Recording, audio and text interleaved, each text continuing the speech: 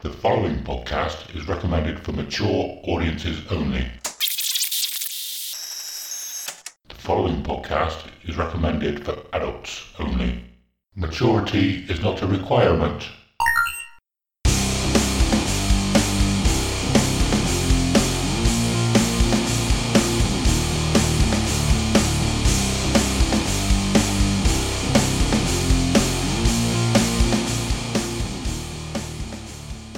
Hello and welcome to episode 41 of Dear Download, a podcast where we get to share our most intimate and treasured memories of Download Festival.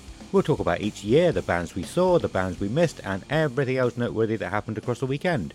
Also, we'll touch upon any news, other festivals, and the music industry past, present and future. This episode, we are talking all about Slipknot. This is going to be our third episode of a total of 3 talking about the headliners.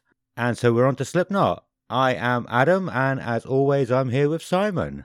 Hello, and good day to you, sir.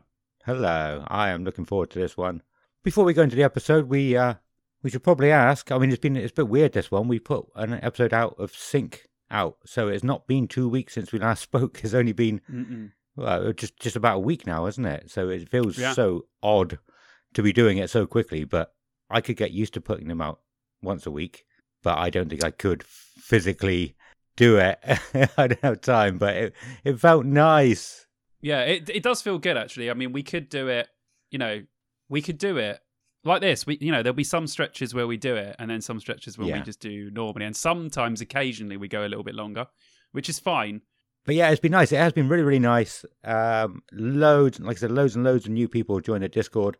If you're not in there and you're listening, come and join. It's been a lot of fun. We've got a lot of chat in there. Some really cool, some really cool sort of suggestions and possibilities, the things that might happen at this download. So yeah. I love, genuinely, I say it again. We said it at the end of the show last time, but we'll say it at the top of the show. Our Discord is awesome.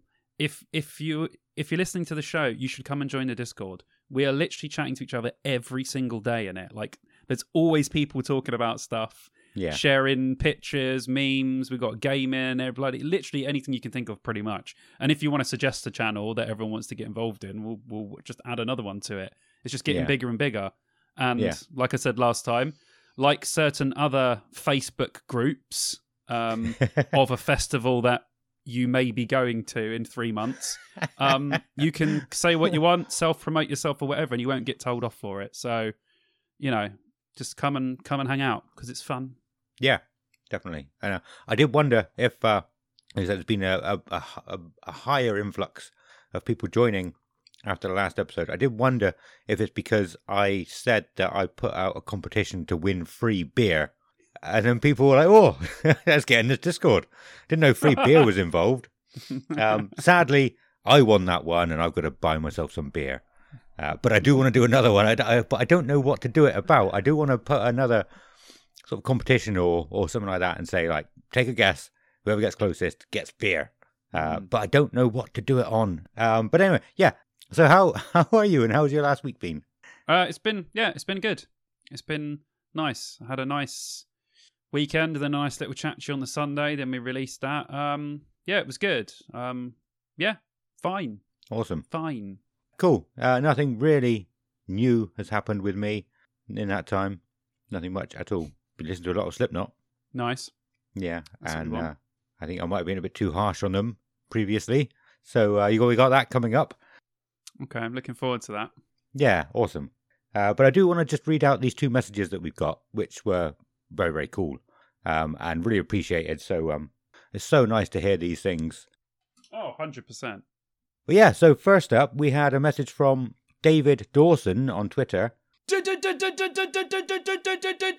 Dawson! It's after I followed him back. It's, as you'll hear, we haven't really done a lot on Twitter recently. So it was nice to hear from somebody on Twitter. And hopefully, we should be able to get back to that. But yeah, he says, thanks for the follow back. Only discovered your podcast recently, and I'm slowly making my way through all the episodes as I'm driving around for work. Looking forward to the day you get to talking about Download 2010 and 2011, because I have some great stories for campsite fuckery for those years. Keep up the great work. Yeah, and that was really cool. Thank you, David Dawson. I don't know if you're listening to the most recent one and then going back to catch up, or if you're just waiting until you get to this point. So you might hear it in a few weeks or a few months. But yeah, thank you. Really appreciate that. And to tell you what, you aren't the only person who's asked about campsite fuckery recently. It's been quite a long time since we've even spoken about it. Yeah, when was the last one? Like, how long ago? I don't know. It was that long ago. I don't remember. It must have been a long time ago, though. Like, legitimately a long time ago. Yeah, at least 6, 8, maybe 10 months, something like that. And it was a shame. Yeah, it was one of my favourite parts of it, but we just stopped doing it. So yeah, we definitely will get back to doing that. I think it's because we had some of our own, and then for a little while, it was pre-Discord days, so we didn't have that That's much. true. And then if we didn't get one from someone else, then we had to kind of like come up with something quickly and try and remember stuff. And I think we were finding it really hard because we tend to jog each other's memories a lot. Yeah. And if we don't do that, sitting there like this, going, think of download memories, and you can't think of shit. So no. I know why we stopped it, but if people want to bring their stories, I mean, as long as they're good ones, I'm sure they are, then we'll read them out and we'll bring it back again, definitely. But yeah, but we stopped it for a reason. It was a reason we stopped it. Yeah. Yeah, we definitely will bring it back. And I did say to David, like, it's probably going to be a while until we get to talking about 2010 and 2011. So, just come on and... but we're not planning on going... What download are we on? 2005 was the last one we did. And that was about a year ago. Yeah, we haven't even spoke about download 2006 yet. No. We'll get round to it. It's just there's so much stuff happening. We keep coming up with loads of ideas and we're thinking, how many people... I mean, people do want to hear us talk about the old downloads, but stuff keeps happening where we're like... We keep coming up with ideas where we don't have to like go, oh, we don't have anything to do. Let's do download 2006. Yeah. Like we keep coming up with stuff saying we'd rather do that than download 2006. Not that we don't want to talk about it, but yeah, you might be waiting a while till we get to 2010, but we will get there eventually. Like, Oh yeah, definitely. Yeah, we're not going anywhere, or we don't plan to go anywhere anyway. No. But yeah, it might be a little while until we get there. So just come and join the Discord, and I did make a text channel for Campsite Fuckery specifically. So yes, I saw that. Yeah, good idea. The plan was to mention on this episode, we're bringing it back, and go and stick your Campsite Fuckery stories in there. Yeah, so that's another reason to join the Discord. Join the Discord, go to Campsite Fuckery channel, and tell us all about crazy stuff or anything that you saw at a download that we should note that we haven't. Awesome, yeah. And the other message we got was from Ryan Westrip on Instagram. Westrip! My boy. Do you know him? No. Oh, okay. I do now. Cool. But yeah, he says, hey guys, started listening to the podcast a few months ago and have been absolutely hooked. I'm a download virgin, and this is going to be my first year, so I'm absolutely shitting it and so excited at the same time. But you've helped me, out knowing what to expect and getting me even more pumped. Cheers for the many great hours. Keep it up. And I like that he's made a point of saying many, many hours because we don't do short episodes. But yeah, thank you, Ryan. Really appreciate that. Yeah, it's so nice to hear, isn't it? Mm-hmm. Keep them coming. Keep them coming. Tell us how great we are. We should probably move on to some news. We got quite a bit to talk about, I think, before we even get to Slipknot. I've got a few things written down. We did say we're definitely going to talk about In Flames' new album this episode. Okay. And there's been loads and loads of news things that I thought we could talk about. I've written a couple down, but I thought okay, let's fly through them and get to Slipknot. Yeah. But let's go through these news things real quick. Yeah. So, Simon, really quick. Oh no, you won't be really. I can't say really quickly. Bring us in with the news because it's a recorded thing. I could probably do it double time. I might do that. Simon, really quickly, bring us in with the news, please. Just play it fucking 5 times the speed. That would be great. This is the news. We've got news coming for you now. Shut up. The news is going to come now. This is the news. Thank you, Simon. So, I have some massive news. Venues taking cuts on merch. Have you seen? I'm sure you've probably seen about it. Have you seen much about it?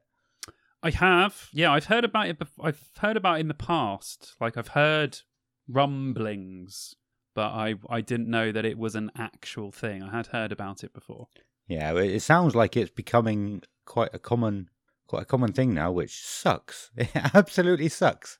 I think so. Architects have been one of the main voices, sort of shouting about this recently. I think maybe there's others. Maybe that's just the only one that I've seen, but there might be others. But I think it was a tour in Australia. I think they're over in Australia at the moment or something, and they're basically saying they shouldn't be able to take a cut of the merch because bands don't get a cut of the bar. There's probably lots of arguments to and against it. I personally don't think they should take a cut of the merch sales. No, it feels wrong because bands really aren't making that much money anyway. No. But then if you think about the most productive way of doing it, we need to feed these venues as much money as possible so they stay open. So if there's no venue to play, then how is the band going to sell merch in the first place? So there's a lot of sort of, we want the venues to stay open, and we know they don't make as much money as they did. We know bands don't make as much money necessarily as they did. They make a lot off of merch and tours. Yeah. So it does feel wrong. Yeah, it feels wrong. But if they came out and said, we need this to happen to keep the venues open, then I think bands would feel slightly differently about it.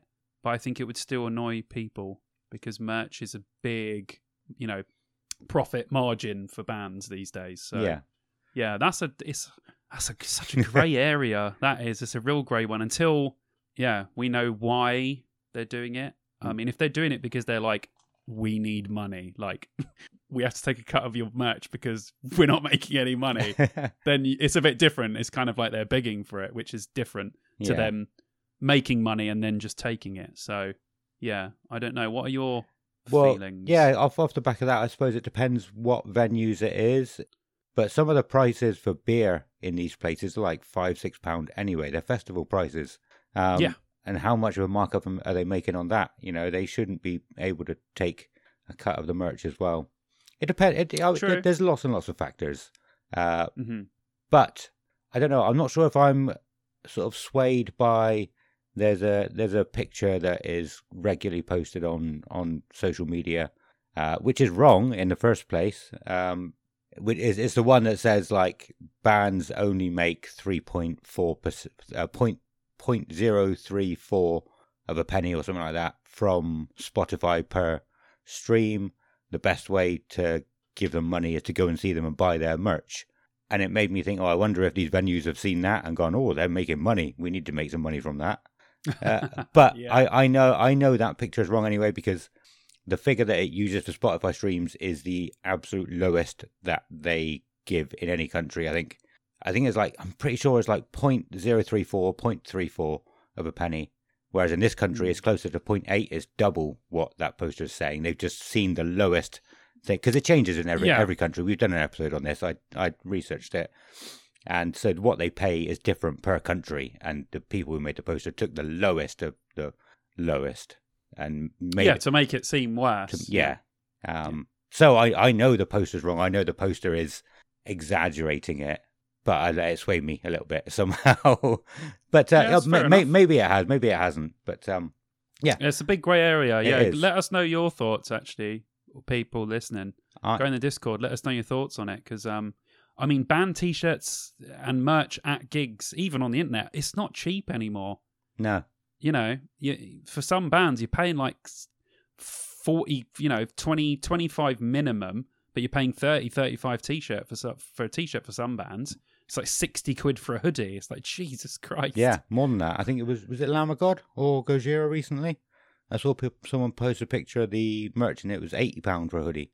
Like 40 quid for a t-shirt or something like that. There you go. Probably because of the venues taking a cut. They raised them to counter bands that. Want to make money. We'd like these bands to make money, but Yeah. They- But yeah, sometimes they Malevolence cancel, sometimes as well. Oh, hang on. Malevolence could have been the ones who were in Australia. I could be wrong. Did you see they it was a similar story to the merch. Some bootleggers or people who make the fake T-shirts arrived Oh, I saw that. and set up That's shop great. outside their tour bus. Yeah. Yeah. But everyone was commenting about how good there was like a dark green T-shirt on the bootleggers racks, and so they made some. Malevolence made some, and we're like, we got 100 of these now because you say you liked them. Come and buy them. Nice.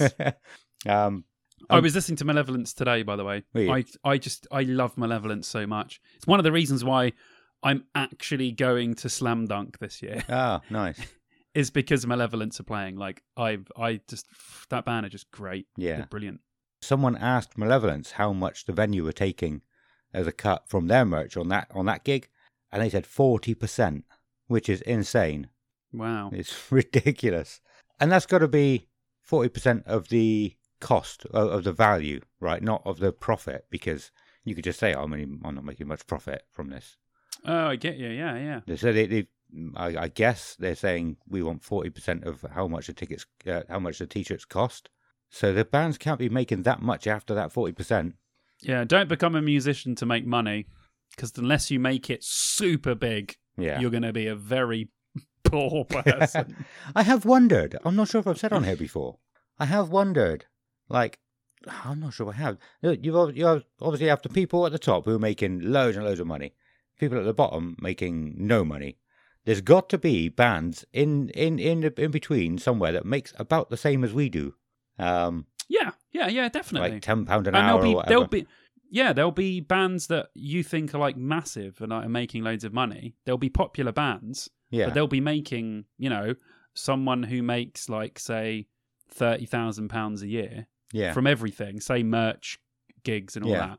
You'll get bands on that, Yeah. but they'll be working their fucking asses off for it. Yeah. It True. won't just be sitting around making albums. They'll be trying as well. Yeah. Like a lot of musicians. The 2020 was the big one. Like loads of people in big bands were like, I'm literally going to have to go and get a day job. Like, Yeah. you're used to having that sort of stream of money come in, even though you work for it. But a lot of people were like, I've got to get a job because I'm not making any money. So no gigs, no money. Yeah. Weird. Just imagine Corey Taylor was just came in the office and was a postman No, for a few months. they're in the Yeah. they're in the above medium. Yeah. But I was wondering, One. like, what level I of would say. band would that be to be making about the same as we do? I was curious. I'd say, like bands that you think are making a lot of money aren't making that much money. I would say, a Machine Head, for instance. Yeah. You probably think that Rob Flynn's got money coming out of his arsehole. I bet he doesn't. Yeah. Certainly doesn't anymore, anyway. No. Those bands that made it big back in the day made a shed load of money then.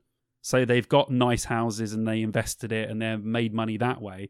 But if you start now, you're never, unless you're, Bring Me the Horizon, you're never going to make the money that those, what were big bands then and medium-sized bands now make, because it's almost impossible unless you make it huge, because the revenues and the way the music industry works is so different. So Yeah. You're I never agree. gonna- We you're never could gonna go do on it. about that. I think I've thought about that briefly. I mean, I always try and say I'm no professional in this. I haven't sat down and hours and hours of research. But I think, at that sort of time, early 2000s, the record labels were manipulating it. They're manipulating everything and working out how to make hundreds of millions from each album. But it just can't be done anymore. Well, also you've got to think that if metal now was as big as it was then people would be making as much money. But metal isn't as big as it was in the late 90s, early 2000s. No, that's true. You're not going to have, not for a while, I don't think it, everything comes in waves, obviously, because you had the 70s where rock ruled, and then it kind of dulled down in the 80s, and then got big in the 90s, and then 90s, early 2000s, it was huge again. So it will come back at some point, but Yeah. until it reaches those heights again, and it's like basically the most popular form of music apart from hip hop and pop music at that time, bands aren't going to make that money again. So if you're starting a band now and you're going for another like 20 years, then you might end up being part of that curve. Yeah. So you never know. If you're like halfway through, or I would say coming to the end of your tenure now, you're never going to make new metal kind of money. Yeah. Definitely not. Yeah, You know, that's a like good point. biscuit money. Yeah, Like, yeah, you know, yeah. fucking spending £3 million on a music video because who cares? Because you've got a shitload of money. Like, you know what I Yeah. mean? Yeah, I don't know. It'll be a while before that's that good. happens. Good point. Like I said, I don't have the knowledge to back you up or argue against you for that one, to be honest. Let's move on. Do I have any more news? Or, yeah, that's about the news I had. There were other things happening, but I knew we probably were going to be talking about Slipknot for quite a bit this episode. Should we tussle with the elephant in the room first of all? Or the In Flames album? You teed everyone up on Discord. Come on. Yeah, In Flames. In Flames' new album, Foregone? Foregone, yeah, that's the one. Yep. It's absolutely incredible. It really is. Yes. I'm in complete agreement with you. Yeah, I don't understand where they went, what happened to them, why they are so good again. But there's one thing you said in the Discord that I said I disagreed with, was you said, something along the lines of, I said that this is their best album since Come Clarity. yes, That's what I said. yeah, and that's what Yeah. I disagreed with. Okay. Because it's so strange. Like I don't understand. I know I've said it recently. You said it in one of your YouTube videos as well, that they sort of went away for a little while. They died down. They sort of went out of people's scope, out of people's minds. Yeah, I would say like in the general sort of consensus, they Yeah. certainly escaped mine. I mean, Yeah. after what album was it that I was disappointed with after? So Come Clarity came. So they for me they had a run the Mirror's, like the Mirror's their Truth first was after, was it? like they had so like literally Clayman, Reroute to Remain, Soundtrack to Your Escape, Come Clarity. For me, all of those 4 albums are like incredible. Like to have a run of 4 albums that are just amazing. Yeah. And then A Sense of Purpose, The Mirror's Truth, and I was really disappointed with it. And then I saw them that year at Download on the main stage 2008, Yeah. and the sound You did say that before, sucked. yeah. It sucked so much. I took everyone to see In Flames because I was like, by this point I'd seen In Flames like, I don't know, 5-6 times. They were fantastic live. I was like, everyone, we're going to go watch In Flames because they're going to blow you away. Yeah. They didn't. They really didn't. And that combined with that album not being good really just threw me off of In Flames. And that's why I delved in and out afterwards. Like Sounds of Fading Playground had some good tracks on it. It was okay. Siren Charms I barely even listened to. Battles never listened to. I've listened to since, but I'm saying at the time. Yeah. Either Mask, yeah, I listened to a couple, like I Am Above and that sort of shit.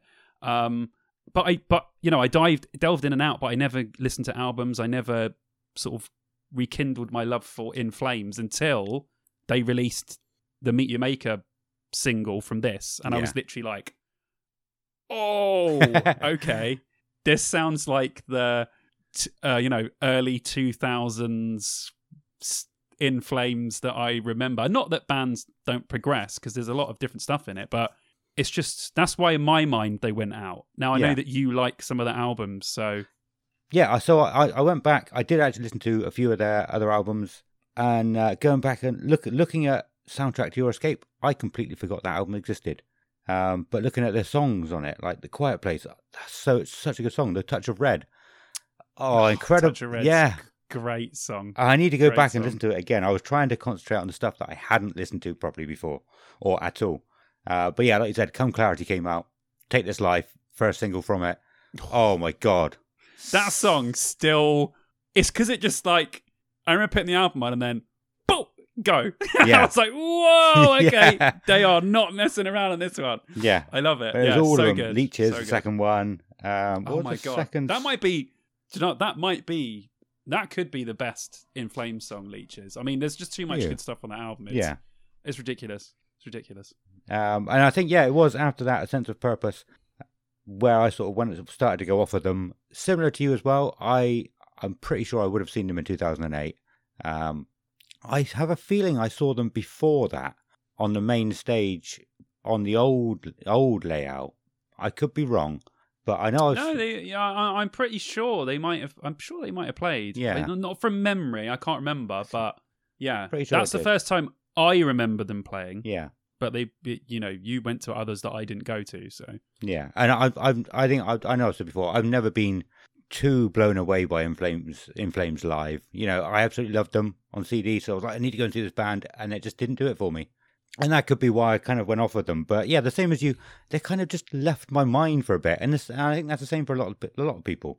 I was talking to a friend in work about the new album a couple of days after it came out, and he said that he went back and listened to the previous album because he knew he'd listened to it, but couldn't really remember it. So he was like, "Yeah, I'm going to go listen to it." And he said that the new one definitely is an improvement on that. And I went back to listen to it, and I was listening to it, and at least the first 6 songs I knew, even though I'd never listened to the album as an album. They have come on over the last few years, random times on my Spotify. I probably didn't even know they were In Flames at the time, or didn't really pay too much attention. But I'd heard them a lot, I think, and so I recognised them. Like, oh, this is a good song. Oh, this is a good song.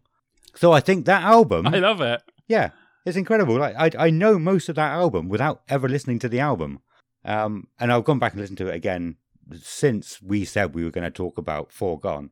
And I think Either Mask is better than Foregone. I don't know, because I've listened to Foregone again since, and I'm like, oh no, I forgot how good this one is. So they're both incredible albums. Like I said, I think this, From Either Mask is a new era of In Flames. Yeah. And I'm looking forward to what's coming. I'm looking forward to seeing if they're good live now. Yeah, I'm gonna give Either. There's a few good singles they released from Either Mask, but I'll go back and give the rest of the album a bit more time because I feel like it deserves it. Yeah. I went back to listen to Battles. Battles sounded okay. I could get into it. Siren Charms, I can understand. I couldn't really get into that one, or Sounds of a Playground before that. So yeah, I think maybe they just, I don't know, they weren't hitting the same buttons they were before. But yes, it's I know Kev and Jem have talked about it for their podcast. I haven't listened to it yet, so now that we've spoken about it, I want to go and listen to what they have to say about it. I am very interested in hearing what everyone thinks about this album and the previous albums. If sort of you took a break from In Flames the same as we did. I feel like as well, like they have had an injection because they've got a new guitarist. Yeah. For this album. So, Chris Broderick played for Megadeth for quite a long time. Okay. And then he played with another band, which I'm not familiar with. I just feel like this album has sort of more energy, and I feel like it feels like, even though it sounds a lot like old In Flames, it feels fresh. Yeah. Like when it's this album, I put it in the car and I'm like, it feels like I'm listening to a new band. Like I'm listening to In Flames for the first time. So I think that having someone else join, and I think, every band, some bands come in waves, and I think that's what that is with this band. They dip in and out, but I feel like this one is just I just can't get enough of this album. It's so good. Like, and now I was already looking forward to seeing them support Killswitch at Bloodstock, but now, wow, I'm super excited to see In Flames, like, big time. Yeah. So it's pumped me up, this album, like, massively. Awesome. Well, I know I've said it before. I'm not sure if it put me off a little bit, but listen to State of Slow Decay and then go and listen to At the Gates. What is it called? It come to me. Because I know I've said before on the podcast that there was a cover of At the Gates on the EP that they released. The EPs they were putting out. But it's not a cover. It just sounds so much like Bullet. Oh, what was it? Bullet something. I'm going to have to search it. Sorry. It's all right. Go for it, mate. Blinded by Fear. Yeah. I can't. Oh, that's a great song. Yeah. Go and listen to those two songs together. You Well, I think, yeah, just so the general consensus is me and Adam both like the new In Flames album very much. If you haven't heard it, go and check it out. This might even be a good place to start with In Flames if you haven't listened to In Flames before. Yeah. So, yeah, go and check it out. I think you'll dig it if you like metal. Awesome. Yeah, I think that's all I had. There was two things I was going to say. But yeah, so at this point, I just want to say, I know I've said before, when we do the Dear Download Awards at the end of the year, I will have a spreadsheet of all new releases that have been released and what we think of them and all that. I have realised already by February that's not going to happen. There's too many. I don't have time to list them all and listen. I'll probably have time to listen to a lot of them, but I know there's so many we're missing as well. So, yeah, I'm going to just put a stop to that. Come up with something. Yeah, we'll still do it, but I won't Yeah. have like a list of hundreds of albums that have been out this year, hundreds of EPs that have been out, hundreds of singles that have been out, because I don't see all of them, which is also annoying. Another thing. We can only talk about the ones that we see or listen to, so we can't talk about everything. Yeah. Another thing I was going to say about In Flames is like we're probably right about how they dropped off, but you don't know in this day and age because everything is targeted. You know, you talk about we'll probably see seeing a lot of In Flames because we've been talking about In Flames around our phone and typing it. Everything is watched. Everything is targeted. There might be other people, little pockets of people who never went off of In Flames and they never knew that they dropped off for some people. It's 100% weird, and so we don't know. Because you think everything you see is relevant to everybody, but it's not, and it's so annoying that happens. And it's the same with Spotify as well. Like, it shows you the new releases of the people who you listen to and people who are similar to them, but there's probably other new releases that it doesn't think you like or don't think you know of. So it's so hard to keep track of it all. Yeah, well, let's just say we can only talk about what we know or what we've heard. Yeah. So, in that vein, can I talk about two things that came out? Oh, go on then, yeah. I just want to talk about some singles real quick. Sleep Token released another song called Vor, which just sounds like old Deftones, not in a bad way. Okay. But it's just every single new band now that's in the sort of metal or melodic or core that down tunes now, it just all sounds like old Deftones. All of it. That's not a diss, but every sort of band in that genre, and Sleep Token are their own thing. Yeah. But this song just sounds like old Deftones. That's not a diss because I love Deftones, but yeah, it's really good. It just sounds like old Deftones, and Vessel actually does some disgusting screaming, which he does not do often. Normally, it's just beautiful singing. So I thought that was good, and really good. Looking forward to that album. And The Used released another track called People of Vomit, which is amazing. Yes, I'll listen to it so once or twice. Yeah, I'm really looking forward to what The Used bring out next as well. And that is all I wanted to talk about. Thank you, sir. Cool. I think that's all of my new releases. I have been listening to a lot of Slipknot for this episode. Good. They are in. Good. They're one of the bands now in the bands that I've listened to every one of their albums. Nice. Yeah. Good man. So yeah, shall we have Ronnie bring us in to talk about the main topic this week, which is Slipknot? Yeah. Go on. Hold on. Let me bring him in. What was that, Ronnie? What? You're now a member of Slipknot and you can't talk. You've got to go onto the stage. Corey Taylor's calling. Okay, see you later, mate. Sing for me, devil!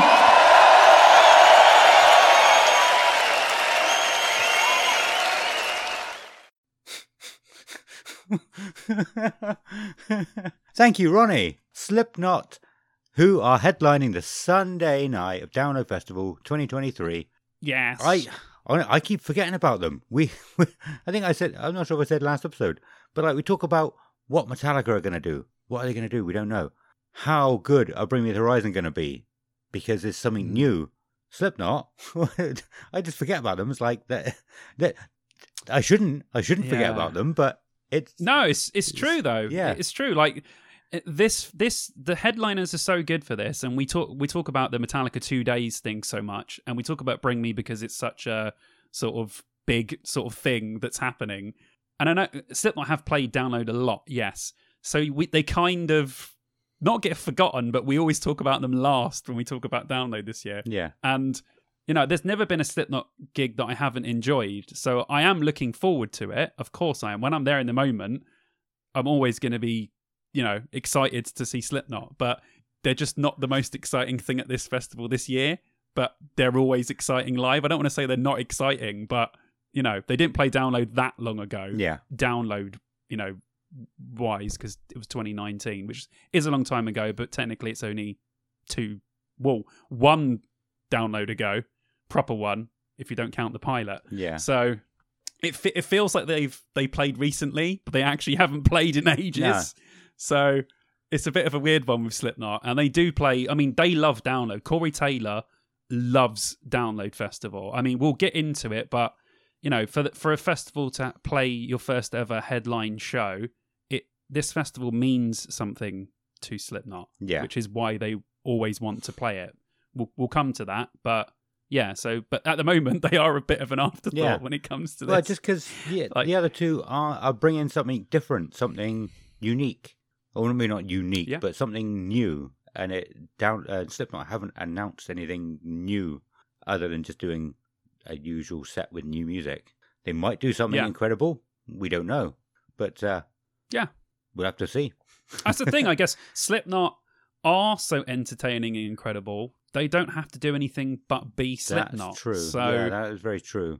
They don't have to sort of go out of their way to be anything because they're sort of interesting anyway. And we said that, yes, Bring Me the Horizon will bring a lot of people. Yes, Metallica will bring a lot of people. And so will Slipknot because they always sell tickets and people always want to see them. So they are a huge part of this year. So let's talk about them, shall we? Well, you said you don't need... Well, you can talk about them for days anyway. So let's they've got 7 studio albums, have they? 8 studio albums. One we'll talk about first that Slipknot. All right, go. Slipknot don't want as part of their. Slipknot don't want their very first album in 1997. Make, Kill. I can't even say it. Make, Feed, Kill, Repeat. They don't want it part of their canon. Yeah, canon. But I'm sorry. It was funny the first time you said canon. Yeah, because it's a Slipknot album. So we can. We can start there if you want. We can start right at the beginning. Let's do it. Sod it. Let's do it. What is there anything you want to, or shall I start on it and you jump in, or? Well, I'll say straight away. I haven't listened to this. Well, I've only ever listened to half of it, and that was back in 2003. So you can start. Okay, so for those who don't know what Make, Feed, Kill, Repeat is, it's the album before Slipknot, so before the self-titled. A lot of people don't know about it. A lot of people haven't heard it because Slipknot are probably embarrassed by it and they don't want to have it part of the canon. Also, it doesn't feature Corey Taylor. It features their first singer, Andres Kolsny. I don't know. Something. I did not know weird. That. Yeah, so there's no... he didn't join the band till, I think, just after this album. Okay. In 1998. So, yeah. Cool. There's no Corey, and a few of the other people that would become eventually Slipknot are missing. But the people that started the band are Joey, Paul Gray, and Sean Clown are the people that actually started the band. Yeah. And then everyone else joined sort of afterwards. So, okay. it's a very weird album. Yeah, go on. Sorry. Was there only five of them when it was Make, Feed, Kill, Repeat? There were 6 of them. So they had another guy on guitar. They had 2 different guitarists for this. Right, cool. So, yeah, it was a very different band. Yeah. But they had some of the original songs. So some of the songs... So Slipknot, the song that's called Slipknot, is actually Sick. Right. From the first album. Okay. Then they've got Only One, which I believe ended up on the first album. Yeah. And Tattered and Torn, which ended on the first one. And then weirdly, they've got Gently on there, which actually ended up going on Iowa later on. So I would recommend Make, Feed, Kill, Repeat to listen to the songs that eventually ended up on other albums because it's interesting to listen to them almost like demo versions. Yeah. But like I said to you earlier, if you're going to listen to one song from this album, right, and you will not be expecting what direction this song goes, listen to the song Do Nothing Bitch Slap, right? It's one of the weirdest things you will ever hear. And then even weirder when you think about its members of Slipknot as Slipknot playing it. Right. And then report back. I will. Yes, I will listen to that. Yeah, I almost forgot what I was gonna say earlier, but I think what you were saying about it reminded me of there was a group of people who came together to try and write the worst song ever. They put a survey out and tried to find the most horrible sounds that people could think of, and they put them in a song, and it's like an hour and a half song or something like that. And you can apparently find it on YouTube. It's like the worst song ever written. Oh Jesus! And I thought that should be the first listening party we should do when we do eventually get okay, Patreon. Okay, we'll listen to the worst song ever. Okay, that sounds great. Awesome. That sounds great. But yeah, so it's very weird. It's very weird. It's not technically canon, but I think if you're a huge Slipknot fan or even just a bit curious, you should listen to it because it's weird and worth listening to. Yeah. Because it's so weird. It's not a good album by any stretch of the means, but it's for curiosity's sake. Listen to Make Feed Kill Repeat. Yeah. So I would assume it's on YouTube somewhere. Yeah. Yeah, it's not on Spotify No. because, like I said before, Slipknot don't want you to know that it exists. So it's on YouTube 100%. Cool. Yeah, because So go and check it out. back in the day, like the only people who even had it over here were people who could get it like downloaded illegally, and that wasn't easy to do at the time either, was it? Not without getting a load of viruses. Do you know what? I had it on CD back in the day. I've still got it. I'll take a picture of it for you. I went to Camden Market and there was a guy selling really weird versions of albums with like bonus tracks on and live tracks and all this. And he had Make Feed Kill Repeat, not with the original cover, a different cover. So it had all of Make Feed Kill Repeat, and then it had loads of live stuff from 2000. Huh. So I bought that. Nice. I'll take a picture of it for everyone in the Discord. Yeah. I'll stick it in the Discord. But yeah, so I was literally like, there was no Wikipedia or anything at the time. So I was like, what on earth is this? Is this Slipknot? And at that time, I think only Slipknot was out. Yeah. So I was like, oh my God, like Slipknot music. And it was rubbish. And I was like, oh. And then I read up on it in a couple of magazines where they mentioned it. And then I was like, oh, okay, I understand what it is now. Yeah. But when I first got it, I was like, I've just got these Slipknot songs that no one's heard before. Yeah. Like, what the hell? And I'll show it to you. It's got a really dodgy cover. It's great. But yeah, I got it from some CD guy in Camden in like literally 2001, like just before Iowa came out, I think. I got Yeah. it. But Did yeah. he bring it out in front Weird. of Slipknot's tour bus? I know this album exists. Don't try and bury it. Awesome. Yeah, no, I will get around to listening to that. I think, like I said, I did think about it today, but I got really, really busy at work because I listened to all the other stuff, which is unlike me. Oh, that's cool. So I was like, I should maybe give that a listen, but no, I didn't get around to it in the end. It's not canon, so it's fine. Is Just that listen to Do real? Nothing Is that Bitch a real Slap. word? Because I just assumed you would use that for like stories where they don't want part of a story to be canon. Well, no, movies, where I would use it most. For what? Movies, yeah. Talking about movies. Yes, movies, stories, Because people would say that, comics. you know, yeah, all the Alien films are canon apart from Yeah. Prometheus Okay. and thingy. They're not canon. People don't, you know, fans don't consider them Yeah. canon because they're shit. Like, not Prometheus, I like that. Yeah. But, Well, I know the word, the other one. and I know what it means, but I didn't know it was used in relation to music. So that's why I laughed the first time you said it. Now you keep saying it. I'm like, oh no, I can't laugh every time. It's maybe it's a real thing that I don't know about.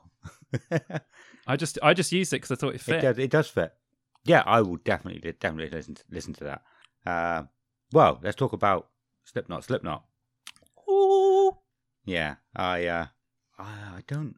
Did I own this back when I had a seat? When I used to walk around with a Discman? I don't think I did. I listened to other people's versions of it. So I don't think I personally got into Slipknot that early. I did have some other friends who got into them way before I did. Yeah. But what an incredible album! Oh, brilliant.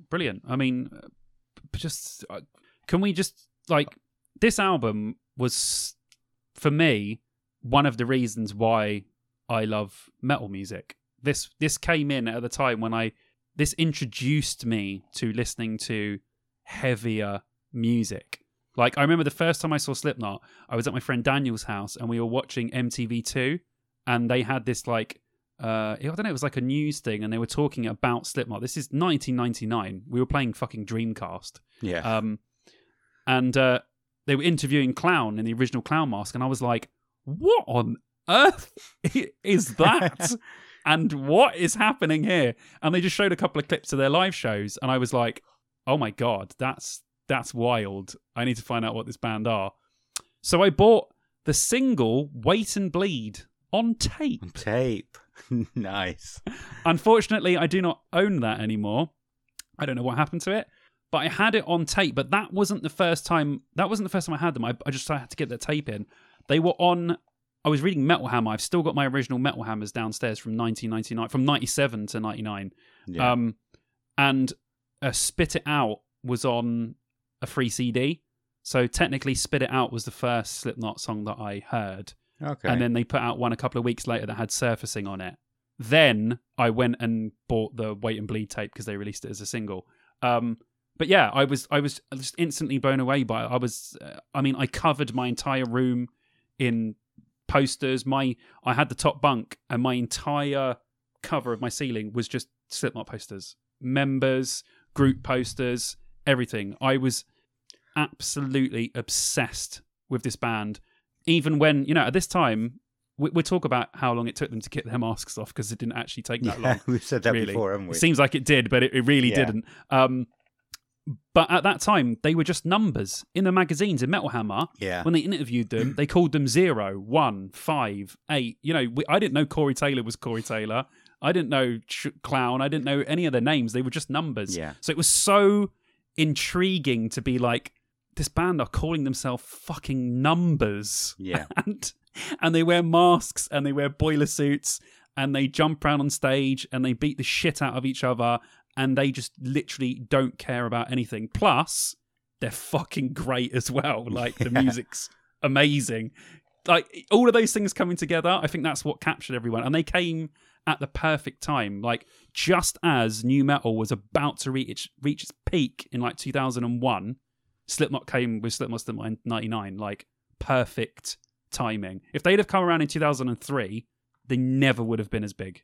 No, I agree it was with just that. a perfect... And they got on the Ozfest tour in 2000, right as everything was just reaching its peak. Yeah. And I think that gave them so much exposure, especially in the US, with Ozzy taking them with them, that they just blew up after that. And they haven't looked back a day since. No. But yeah, like, right place, right time, right album, fucking crazy motherfuckers. Like, crazy. It was great. It was great. Sorry, anyway. Yeah. Let's talk about the album. Yeah, it's just amazing. Yeah. It's literally start to finish. Like, it is an incredible... Joey's... not only the drum sound, the drumming on this album is... The fills are unbelievable. Like, actually, for a drummer listening to this album, they must be like, what on earth is happening? Like...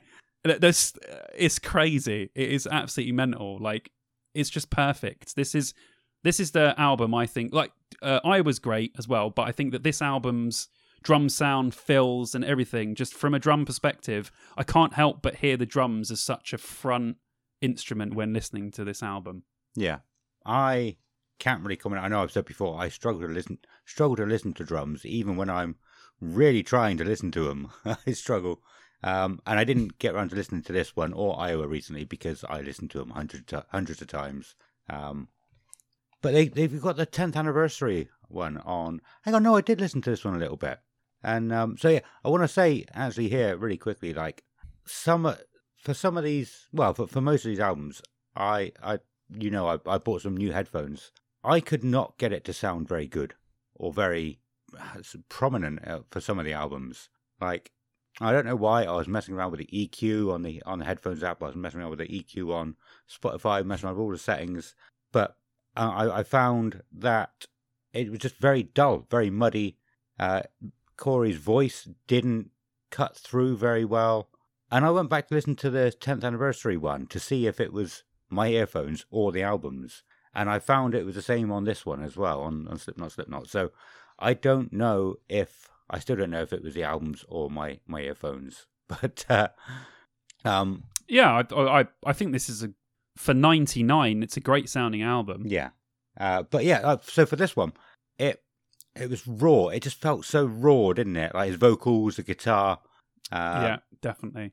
I don't really know how else to describe it apart from that. No, dude, Raw's right. Like, yeah. Corey's voice on this is so fresh. You can just hear it. Yeah. You can just hear how fresh and like excited and how experimental he's being as well. I mean, I'd say out of all of them, this is the one where he experiments the most because he was trying to find his sort of vocal sound. He found it more in Iowa and then found the Diamond version of it on Subliminal Verses. Yeah. But yeah, they were still messing around. You know, he was like doing little rapping bits, little screaming bits, little half singing bits, little nice vocal bits. You know, on this whole album, there's not that many clean Corey vocals. And what you've come to expect from Slipknot now is harsh vocals and then an amazingly clean, catchy chorus. Yeah. That's not the songs on this album at all.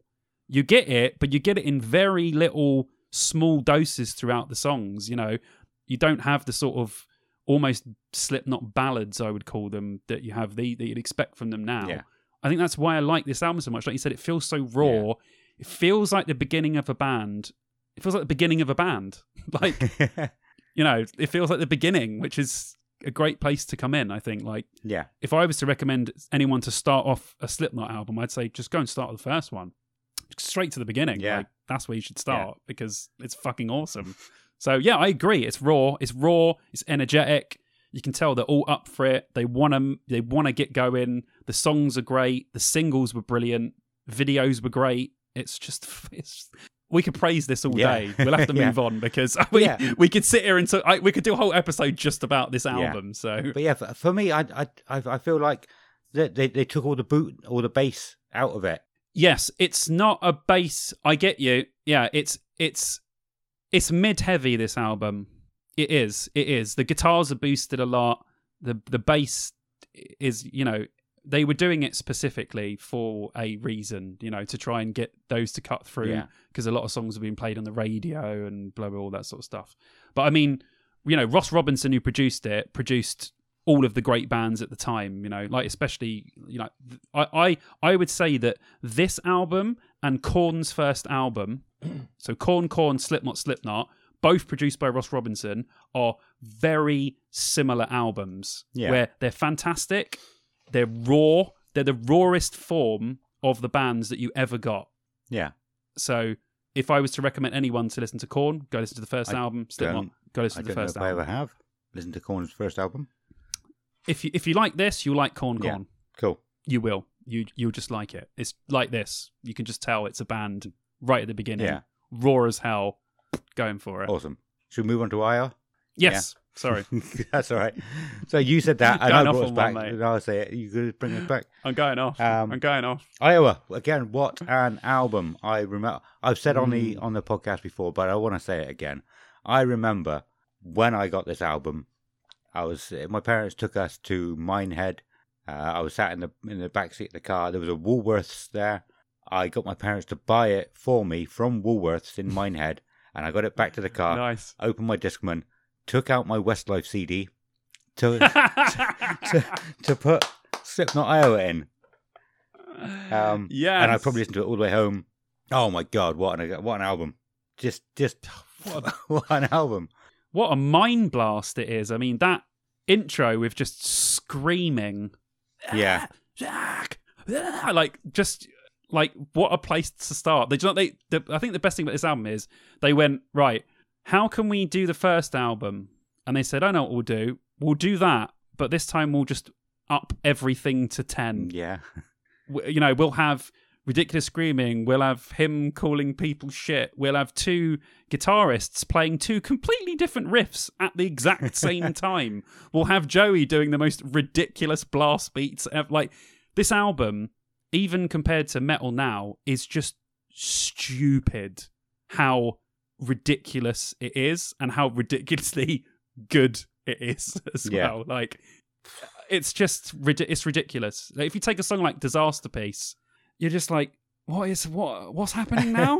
How did they make this? What was this band practice like? Like, it's unbelievable. It really is. It's a great statement for metal, and I know this is seen as one of the most popular, Slipknot albums, and I can see why. I can see why they still play tracks off of this now, because it's fantastic. It is just a brilliant album. Great videos. I completely remembered as well. We were watching, so I bought this Slipknot related. I bought the first 4 Resident Evil movies to show Vicky, and then I completely forgot that My Plague was a video for the Resident Evil first thing, and we watched the movie, and then the credits started rolling and the Slipknot started playing, and I was like, oh yeah! Oh my god, I completely forgot about the video where it's got like live clips and then loads of clips of the Resident Evil movie. That had completely skipped my brain for some reason. Yeah, it was cool. So yeah, really cool. So yeah, I mean, this album is just. And do you remember how much the Left Behind video was played on Kerrang? So much, but I never got bored of it. Some bands you can get bored of quite quickly, or some songs, but this one, it was just incredible every single time. Yeah, great video as well. If you've never seen the video for Left Behind, you should go and watch it because it's excellent. It's really good. I did the right one, and I did the one where there's sort of loads of people with tops off storming the house. Kid on the that's Psychosocial. Yeah, that's Push My Fingers Into My Eyes one. Yeah. This one's the kid on the bike who's getting bullied, and then he is eating the weird cereal. Yeah. Oh, okay. Yeah. And then it's got Slipknot in the rain. Yeah. No. Hang on. Yeah, you remember? You remember? I would have seen it definitely, but oh my god, you would have seen it a million times. It's burned into my retinas. I watched that video so much. Yeah, no, I definitely would have. That and the By the Way Red Hot Chili Peppers song that they never stopped playing. That video where he's in the car trying to get out of the car. That and that one are it was Can't Stop a lot. Burned. Was it Can't Stop where they got that weird? Yeah, Can't Stop. Artist who was like just and like going in the 2 tubes and stuff. That's what that's the Chili Peppers one I remember the most. Yeah. We're just going to go off on one again. Let's get back to Slipknot. No, I can picture Left Behind video. Yeah, I can, but I can't remember a lot of it at the moment. Well, watch it again. I'm sure it will come like flooding back. But again, everyone loved this album. Critics love this album. Fans love this album. Magazines, bloody everyone loved this album. So it was great. It really was it's a fantastic album. Go back to it if you haven't. And I love when they play anything off this live. Anything. I think last time they played loads, actually. I think they might have even played Everything Ends and Disaster Piece last time. Because I remember them playing it, and I was like, are they playing this? This album, they only play a few off of now. So when you hear more than just, My Plague, they never play My Plague. Yeah. I don't think I've ever heard Slipknot play My Plague apart from this tour. I need to get back on that website and have a look, because I haven't paid attention to what they play for a long time, to be fair. Yeah. To be fair, I will say, from this album, one of my favourite, not my performances, because I thought that I thought it was the worst time I've seen Slipknot Download, 2013, overall. I just think because the crowd were a bit dead for it. Yeah. But one of the best songs I've ever played was in that set. They played Gently. It's on YouTube in full HD. They played Gently live. Yeah. And they had the snow falling. I was getting goosebumps. I'm getting goosebumps thinking about it now, because that was one of my favourite songs growing up. And when I was like, they're wearing the white suits, they're going to play Gently, and then he's standing there singing, and they have like the lights coming down, and then all of the snow's falling. I'm getting goosebumps now thinking about it. I was like, this is an incredible moment. So yeah, go and check out Gently from Download 2013 on YouTube if you haven't, because it's fucking amazing. It's brilliant. It's really worth listening to and watching. I wasn't. But yeah, is there anything else? Go on. Sorry. Just boring. What are you going to say? I wasn't. Just boring. Wasn't overly keen on Gently, if I'm honest. I think it's a bit of a slower one. Same with Bone Church recently. I'm not really that. It's one that builds up, man, and when it gets to the end, it's fucking goes for it, man. Nah, not for me. Anyway. Dickhead. You like doing that at the moment, don't you? I love it. Cool. But yeah, very good. Amazing. What an album. Yeah, same. Oh my god, same album. What an album. Just everything about it. Apart from Gently. No, not apart from Gently. Just listening to it as an album, it's obviously part of it. I didn't. Yeah, whatever. Volume 3, Subliminal Verses. So again, on this one, I have said it before. I'll say it again just in case of new people. I didn't think I liked this album for a long time. And then we talked about it a few times. And I was like, I think I like this album. There's more on this album than I realise I know. Yeah. Duality is the one I was thinking of a minute ago with the video, with the people. Oh, that was it. Duality, not Psychosocial. Yeah, Duality. Yeah. And I was like, I like this album, I think. I think there was more slower songs on this. What is it? Vermilion? Yeah, Vermilion, part 1 and part 2. And they released Vermilion as a single, didn't they? Which is a slower song, and I was just like, this isn't what I like about Slipknot. This is where I started to go off of them for a little while, or for a long while, until recently, actually, until this last few days, if I'm honest. So big things are coming up. I'm going to talk about. So I didn't really pay any attention to Slipknot very much since. But this is 2004. This album, fuck me. So almost 20 years. Shit. Wow. Okay. That's crazy. Yeah. Well, I would say this is one of my favorite Slipknot albums. I like every Slipknot album, again, to varying degrees, but this album is amazing. And yeah, a lot of people didn't like it as much as Iowa because I like Slipknot are doing what we've talked about before. They said, well, we don't want to do that anymore. Yeah. We want to do this now. And a lot of people didn't like that. So I can understand why it threw some people off of Slipknot, like yourself. But personally, me, I thought, okay, I'm on board. I'm on board with legitimately whatever you want to do. You want to make a dance album, I'm on board with it. So as soon as I heard this album, I mean, I was blown away by this album. I was like, wow, to go from Iowa to this, it's just like, yeah, it has loads of heavy songs on it as well. But, you know, his vocals by this point had started to get from really good to incredible. Like, you know, Vermilion for me is definitely one of the best Slipknot songs, without a doubt. Obviously, Duality became a massive hit, like huge, probably bigger than any of Slipknot's other past songs. Duality blew past all of them. It just became super popular. Everyone knew it. And it was great. Same with Before I Forget. I think that's the single as well that started to change some people's minds on, I'm not sure about this new Slipknot, but then they had Before I Forget and they thought, actually, it's different, but it's still really, really good. That's another good video as well.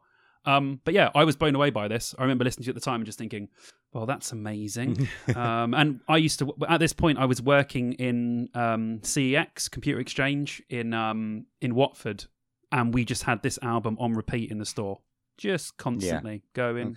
This and a couple of other albums that were big at the time, but this one was definitely just over and over again. Played. Yeah. I have very fond memories of this. And also, another change, this was the first time they properly changed all of their masks. Okay. Like Corey changed his and everyone, because before, for Slipknot and Iowa were different masks slightly, but they were sort of variations of the ones that were on Slipknot. Yeah. Where on this album, a lot of people changed the overall designs of their mask. Most notably, Corey's obviously went from the dreadlocks to, you know, the one that was more pushed to his face with the little with the eyes cut out. Yeah. So I just think in every way it was a big turning point for Slipknot generally. And yeah, I think it's an unbelievable album. I'm sure other people will agree with me, but I'm glad that you thought you didn't like it, but as it turns out, you actually quite like this album. Yeah, I mean, it's not as bad as I thought. I actually think Pulse of the Maggots was the first single that he brought out from it. I think that song gets overlooked. Oh, okay. I could be that's wrong. A good song. There's not very often that I know something that you don't. You sounded surprised when you heard that. But I think it was. I think they did bring that. That was the first one out, and it was out like months before the album was out. It was out a long time. I could be wrong. Yeah, I think. Well, I had it on a. Yeah, they didn't release it as an official single, but it was on Kerrang and Metal Hammer CDs. Oh, okay. Like Oh, they maybe that's they what it was gave then. it to everyone early, Right. but it wasn't a single. Oh, okay. Never had a video or anything. But I get, yeah, you're right. Well done. Oh, yes. You're a good man. Memories. I do remember some things, but yeah. Some things come flooding back. Yeah, before I forget. But did you see them on this? No. Because obviously, well, they played Download 2005 on this album. Yeah. Good question. Did you watch them at Download 2005? I'm sure I would have, but I don't remember ever seeing That was them yeah. when they weren't headlining. But I'm like going off of the previous albums. I definitely would have watched them. I don't remember. Don't remember Yeah. it very much though. Well, at all. I don't remember it at all. if I'm honest, I'd have to go back. Yeah, and look I at mean, some videos and see. Yeah, if it I have very vivid memories of them playing that Download 2000 because my first download 2005. Yeah. And obviously I was super buzzed about the new album, but I remember watching Slipknot. I can literally picture it in my head now, standing there with the stage there, because it was the first time I'd ever seen them at a festival. So I was like, "Oh, okay, crazy." And I remember that they used to do this thing live where when they used to play Vermilion, they'd take their masks off, but they'd all have their faces painted black. Huh. And some of them would be wearing like black masks of their own face, Yeah. and then some of them would just have their faces painted, and they would play Vermilion, and it's already a really weird song, Yeah. but that would make it like super weird. I would be I've like, never heard that. I've never known. yeah, that. yeah. I'm pretty sure there's footage of that online, from the Download one, I think, actually. Yeah. So, but yeah, that made it, because I already loved that song, but that made it super cool and super weird to see Slipknot take their masks off. Yeah. And you were like, what on earth is going on now? Like, by this point, you know, we already knew what a lot of them looked like, but it was cool to see them in a different sort of weird light. And I do remember as well that in Left Behind, and I'm sure other people will recount this, when they played Left Behind at that gig, the moment in the video where it starts raining, it started raining at the exact same time live. And that was also another thing that was really trippy, and probably why those two things make this performance and it being my first download like seared into my memory like forever. Yeah, you said 2005 then, did you? I know you said that before. Yeah. I don't think I knew you were talking about 2005. I don't recall it. I don't remember it. But I do want to go back and watch some videos to see if it brings back some memories now, because there's no way I would have missed them, right? Surely. I can't remember. No, probably not. Probably Yeah. not. You were still in your early download days then as well, so it would only Yeah. been your third one, but you would have been to Ozfest before as well, so you would have been on your first sort of roll. Yeah. Yeah. Well, obviously, I said I went to Ozfest. Then the first download with people I didn't really know that well. So it was only, 2004, 2005 was when I first started going with some really good friends and just drinking and just getting massively drunk and just sat around in the campsites. So, I don't know. I don't think it's possible that I missed them, but I don't remember it either. I did see them on the Iowa tour. I think a lot of people probably saw them on that tour. We didn't talk about it, but I think you said you saw them on the Iowa tour. Yeah. Yeah. Lucky. Incredible. One of the lucky ones. Yeah. I don't know if that was the first time Joey ever did the spinning drum kit. I think it might have been. Yeah, probably. It was. Yeah, I think it was. They definitely weren't doing it on the first album. So yeah, wicked. Actually, do you know what? I forgot to say Go something. on. In 2000, when they were going to play England for the first time, they were playing at, I want to say the Astoria. Yeah, it was the Astoria in London. Rest in peace, the Astoria. For fuck's sake. Another good venue gone. It's been a while now, but it still should have hurts. taken a cut of the merch. Might have still been going. Yeah, well, no, they knocked it down to widen the railway lines for the 2012 Olympics. Oh, that's rubbish. So, yeah, it sucks. But anyway, they were playing at the Astoria, and at that time, obviously they were popular, but they hadn't quite blown up as big as they obviously were going to get. And I asked my mum if I could go, and she said no. So I could have seen that very first show at the Astoria, and I read the reviews in the Kerangs afterwards, and I was devastated that I didn't go. Yeah. And my mum was like, "No, you ain't going to that." You got to bear in mind I was 15 at this point, so I was Yeah. super young, but I was like, "Oh no, I can't go." And I think that's always annoyed me. It's like, I think I'm going to hold that against my mum till the day she dies, I think. But yeah, back to Volume 3, Subliminal Verses. So yeah, I mean, some of the songs I quite like. Well, yeah, going through the song tracks, The Blister Exists, Duality, Pulse of the Maggots, Before I Forget. Yeah, this is a very good album. I don't know why I didn't like it for such a long time. But yeah, like I said, you like it now? Yeah, so. I do. But it did put me off for the rest of these. So a lot of these albums coming up are, I listened to them for the first time only recently, which seems strange to say, seeing how big Slipknot are. But yeah, I don't know if there's many other people in the same boat as me who just sort of went off of Slipknot. You have to let us know. But it seems like everybody likes them. Yeah, but there'll be a few because Subliminal Verses was such a weird change from Iowa. Yeah. I knew a lot of people at the time that were a bit like, it took a while for them to get into it, but I think a lot of people probably got forced just by the amount of play that they had. Yeah. You know, you hear Duality and you think, I'm going to check out the rest of the album, and then before you know it, you listen to the whole album. So, but yeah. Should we move on? Yeah. So the next one is All Hope Is Gone. Looking at the track list, the only song I knew from this one was Psychosocial. And I did enjoy this song when it was first out. I don't really know why I didn't give the album a chance. Maybe it was a bit too different. Yeah. I don't know. Well, this album, I don't know whether it's just a recent thing. And I know there were like bait articles, right? But I'm going to do a whole thing about Metal Hammer articles on my YouTube because they are really starting to piss me off. Really badly, yeah. With some of their stuff that they say about albums and stuff. I went on a whole rant today about Paradise Lost because they said a Paradise Lost album was bad just because it's one that wasn't metal. I went off. But we get that's a whole nother thing. But this album, I've noticed in all the articles and all of the like Slipknot ratings, always seems to get shit from writers, and I don't know why. I love this album. I think this album is excellent. It's, it's not probably as polished, I would say, as other Slipknot albums, but it's got some absolutely killer tracks on it. I mean, Sulfur, incredible. Psychosocial, incredible. Dead Memories, probably one of the most underrated Slipknot songs.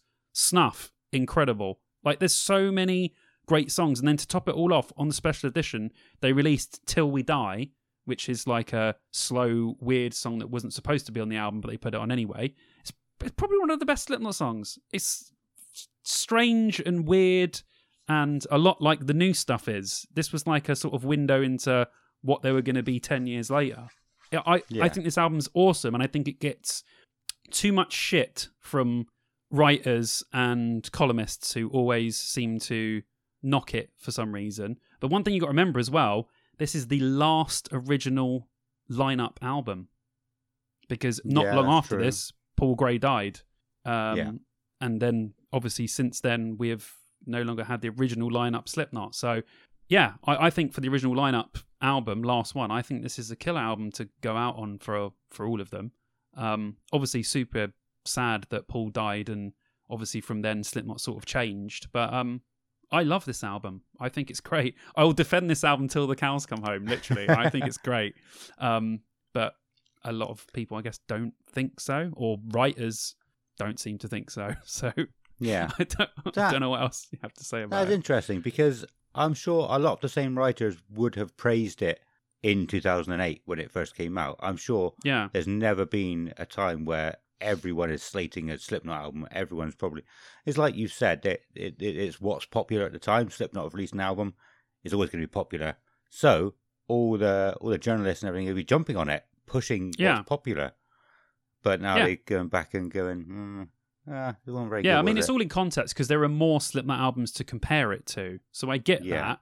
But I just see the same magazines just dumping on this album. And it just annoys me because they're making it out like it's a bad album when it's definitely not a bad album. So yeah, I'd like to know what other people think, if there are people out there as well that really like this album, because I do.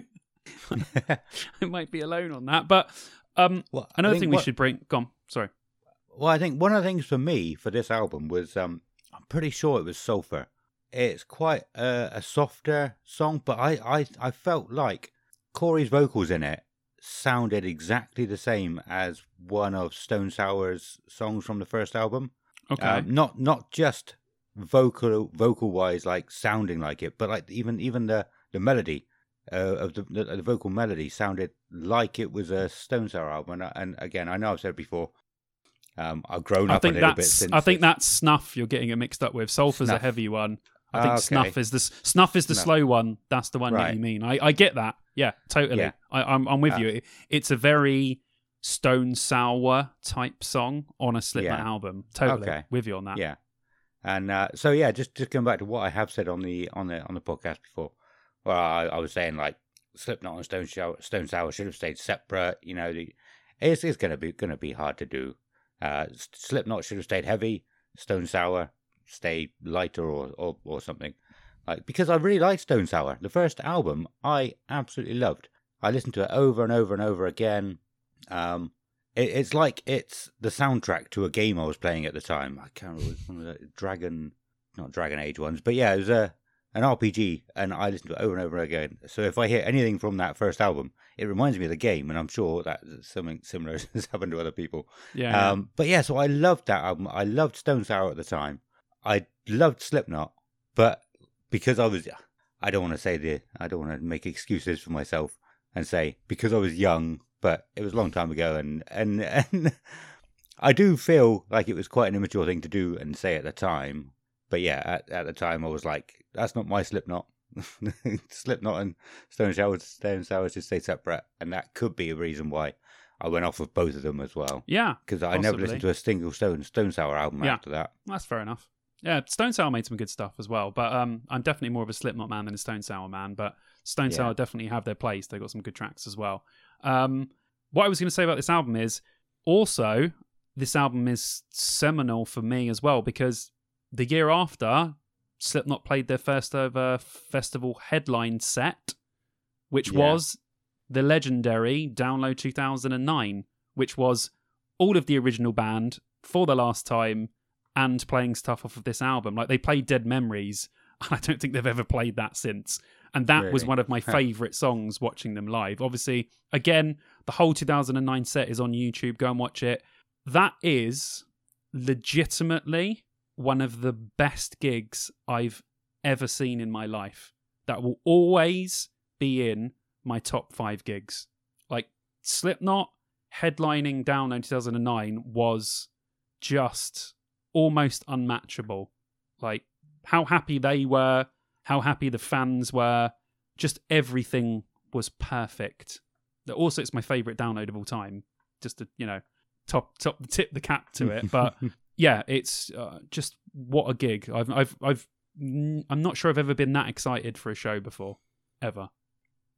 I was excited and I didn't even know it as well at the time. Like, we were stood quite far away from the stage, and we were just casual chatting, waiting for them to come on. But as soon as they came on, it was like something took over me, and I was just going mental. There's something about that set. Yeah, I don't know what it was. It's like what they say about like emotional plays, not a dry eye in the house. There was not a devil horn. Everyone had everyone was just going. The vibe. That's what it was. It was like it's like a feeling. It's like you could feel a storm coming. Like, I had butterflies. I was literally like, we're witnessing something special right here. Like, this is something special.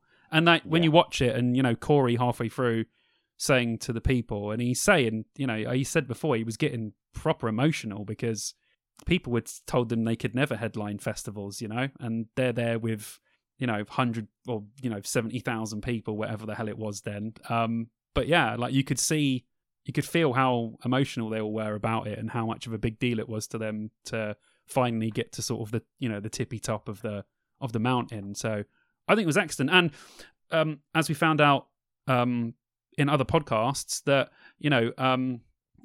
people were telling people, the people that were booking Download, not to put them as a headliner because they didn't think that they could bring in the numbers or headline the festival. And it's crazy now when you think that people were telling Andy Copping not to book Slipknot as a headliner, but you've got to think about it that then they hadn't there hadn't been a headliner before. It's kind of like Yeah. Bring Me the Horizon now. Even though I'd say Bring Me the Horizon I want to say bigger now than not bigger, but okay, but more likely to headline. But it's just weird because you would have thought Slipknot have always been headlining festivals. Always. Yeah, exactly what I said earlier. It does feel Yeah. weird thinking about they Yeah. were at one point not headlining, but Yeah. still playing but not headlining. Yeah, so that a lot was- of the feelings that people were getting about Bring Me the Horizon headlining this year are a lot of the feelings that we had at the time when Slipknot were announced, because it was like, wow, oh my god, Slipknot are going to headline Download.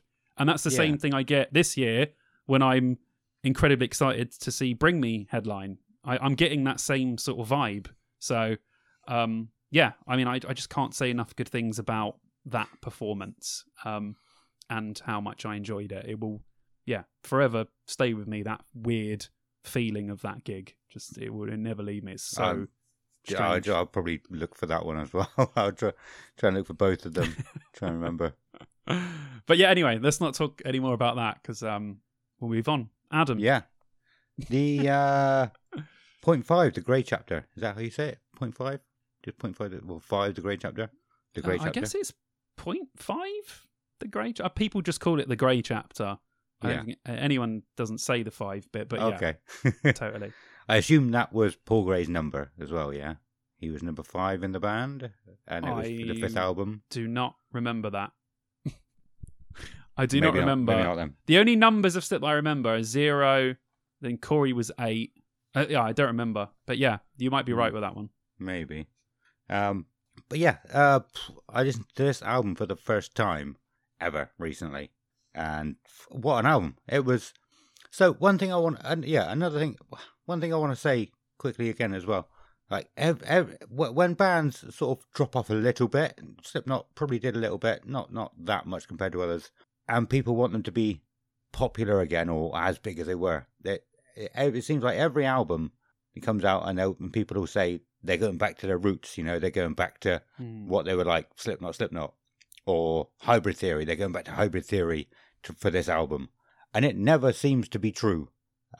But this, I feel like I kind of went off of them as well a little bit because I thought they weren't as heavy as they were. But listening to listen to these albums, they are.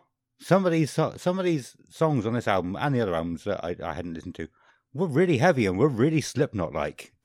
Maybe the songs they released as singles weren't as heavy as their album songs. Yes. So I would have heard some of the singles and gone, nah, I'm still not interested in But them. the Slipknot you actually wanted was actually on the album. Yeah, Yeah, totally, absolutely. Although I will say, from this album, I think The Devil in I might be the heaviest single they've ever released. Okay. A lot of it Yeah. has the slow bits, but when Yeah. it goes fast, at the end and the other bits where it's almost blast beats. Because obviously we have to say, Joey left the band before this, and they had Jay Weinberg come in, who is also an incredible drummer. I think that him coming in and Alessandro, the bassist, coming in to this sort of lit a bit of a flame underneath them. Okay. And this album had a bit more oomph to it. I think adding those 2 new members just gave them a little push to say, do you know what, we're going to really give this album our all. And obviously they wanted to dedicate everything to Paul as well. So I can see why this album had such a big punch. But yeah, I'd say Devil in I mean, when I heard that, when I saw the video to that song, I was blown away. I was like, okay, that might be one of the most evil and insane things I've ever seen in a music video. So if you haven't seen a video for Devil in I, no, I haven't. Slipknot doing their Slipknot thing, but to initiate the 2 new members into Slipknot, they're wheeled in on these little like wheelchairs almost. They're like wheeling around for half the video. And to initiate them into the band, all of the members of Slipknot stab the new members to death in the video, thus incorporating them as death into the band. And then shortly after they've killed them, you see them for the first time in their masks, in their full Slipknot gear, going for it, playing with the rest of the band. I thought that was so cool and such an awesome way to introduce 2 new members into the band. I was like, that's sick. Yeah. I will say though, you've never seen that? Oh, mate. No. If anyone, a lot of people probably have. If you've never seen the Devil and I music video, not only is it an incredible song, what a video that is! It's brilliant. Also, Corey's mask on this album, the Goblin mask, is horrible. It's a horrible mask in a good way. It just looks horrible. And I'll say that Kill Pop as well is probably top 10 Slipknot songs for me easily. But should I tell you what? I didn't like this album when it came out. Really? It's the first Slipknot album that came out where I listened to it all the way through, and I was disappointed. I was disappointed at first. This album didn't click with me until much later. I loved the singles. I loved Custer. I loved Devil in I loved Kill Pop. But the rest of the album didn't really do it for me. But then listening back a couple of years later, I was literally like, oh, why did I not like this album? Because it's really good. Yeah. I don't know. 2015? Was this 15? 14. 14. So 2014 and 15 were two very difficult years for me. I was going through a lot of things. It was the year I moved from London to Cheltenham. Just a load of things happened. I was going through a very bad time at that point. So right. I think that had a little something to do with it. But also I didn't really give it the amount of time that I should have given it. But then a couple of years later, I went back and went, oh, this is so good. I really like it. So this is the only one like that for me. All the others I've been listened to and sort of accepted as they are. This is the only one of Slipknot's that I had an afterthought of. Yeah. Probably my favourite one out of the others that I hadn't already listened to. Something we're not exactly the same on. Almost everything else, we are like twins. Go away, Adam. Other Adam. Twins. Yeah, but it's a great album. It's a great album. Really, really like it. Yeah, really love it. My two favourite songs on this are Skeptic and Nomadic. Oh, nice. Yes. Yeah. Skeptic's a great track. Yeah. Brilliant. So the first time I heard, I think I've usually got to listen to some things a few times to sort of get familiar with it. But this, as soon as the first time I heard it, it just blew me away. You're just like, what is this? I need to remember this to tell you. Nice. Fuck yeah, man. Great album. Really good. Yeah. Awesome. Listen to Grey Chapter if you haven't. It's worth it. And go check out that Devil and I video. And it's brutal. Great. Yeah. Yeah. So We Are Not Your Kind. This was the main one that I struggled to get a good sound for, I would say. Okay. I couldn't get into this one. And like I said, I'm not sure if it was my earphones or, because they weren't cheap earphones, but maybe it was my earphones. I didn't know if it was the album. So I haven't really got a lot to say about this one because I didn't like it. Well, the first thing to say is obviously another member of Slipknot left for this album. So Chris, the long nose man, and percussionist, he obviously left. He got fired. I think there was a dispute about pay or something. I can't remember what it was. So obviously they brought in what's known as the Tortilla Man, the weird. I didn't know that. Popcorn head fucking weirdo that they've got now doing his percussion parts. Very strange, but great. So this album, I don't want to do it a disservice because I think it's got good tracks. This is my least favourite Slipknot album. Not because I think it's bad. I think you compare this to any other albums and it's good, but it's my least favourite Slipknot album overall. Not saying it's bad because I'd say this was their most critically acclaimed album since Volume 3. Everyone loved this album, which is fair enough. It's good. I think Unsainted is one of the best Slipknot songs, easily. I thought the video was brilliant. I thought it was great. I thought Neo Forte's great as well. Solway Firth's good as well.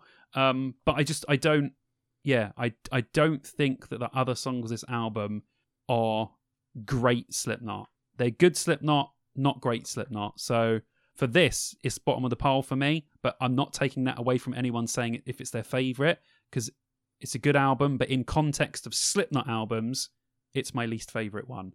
But I will say that their performance at Download 2019, apart from the 2009 one, probably the best time I've seen Slipknot. They were fantastic in 2019. They're going to have to do a lot to top that this year because they were bloody brilliant.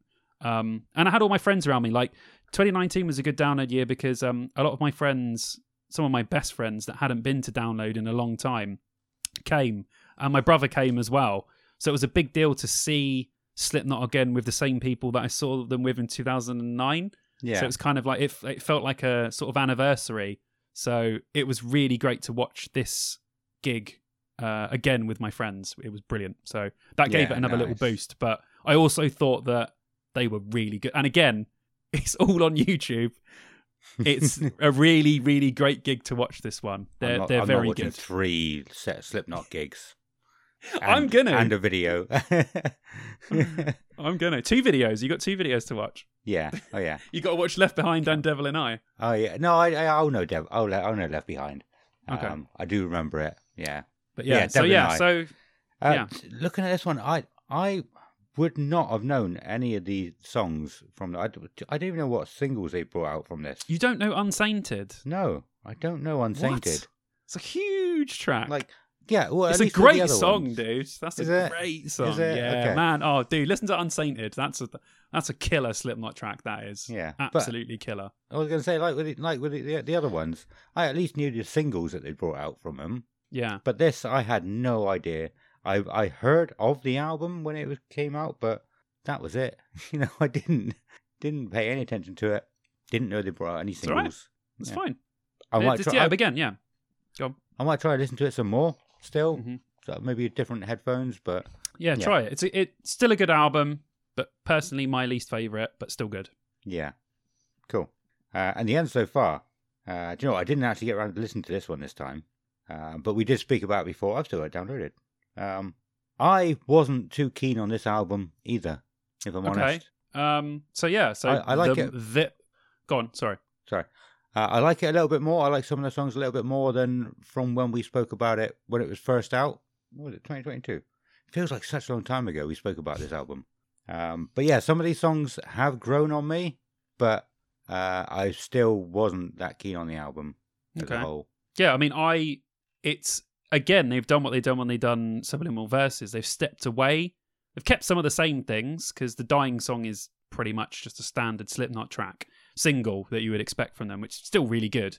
But this album marks a huge thing in Slipknot's career, which is it's the last album they'll ever put out on Roadrunner. Now, all of Slipknot's albums from Slipknot have been on Roadrunner. That connection between Roadrunner Records and Slipknot has been huge. You know, it's one of the biggest sort of connections between a band and a record label out of all time, basically.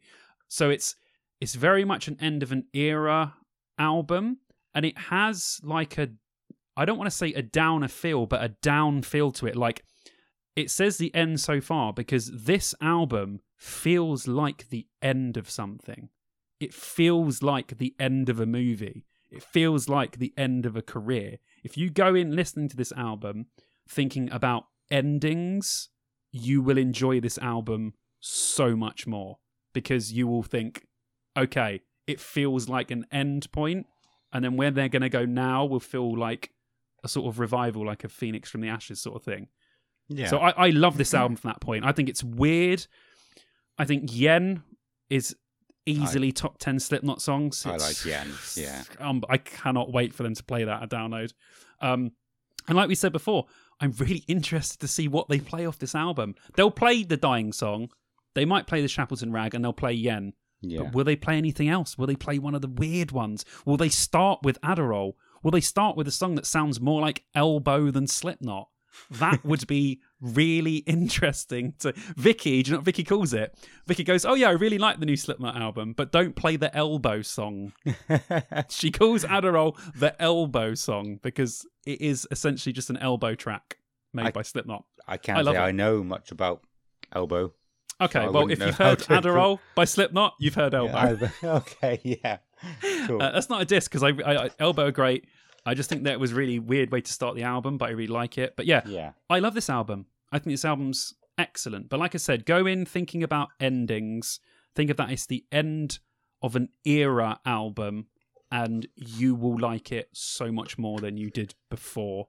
Yeah. And then it might bring you round to this album. But I do think it's worth the time. I think it's a wicked album to see Slipknot on. God knows what they're going to play, because now they've got 7 studio albums under their belt, loads of stuff to choose from. They always pull something random out of the bag whenever they play live.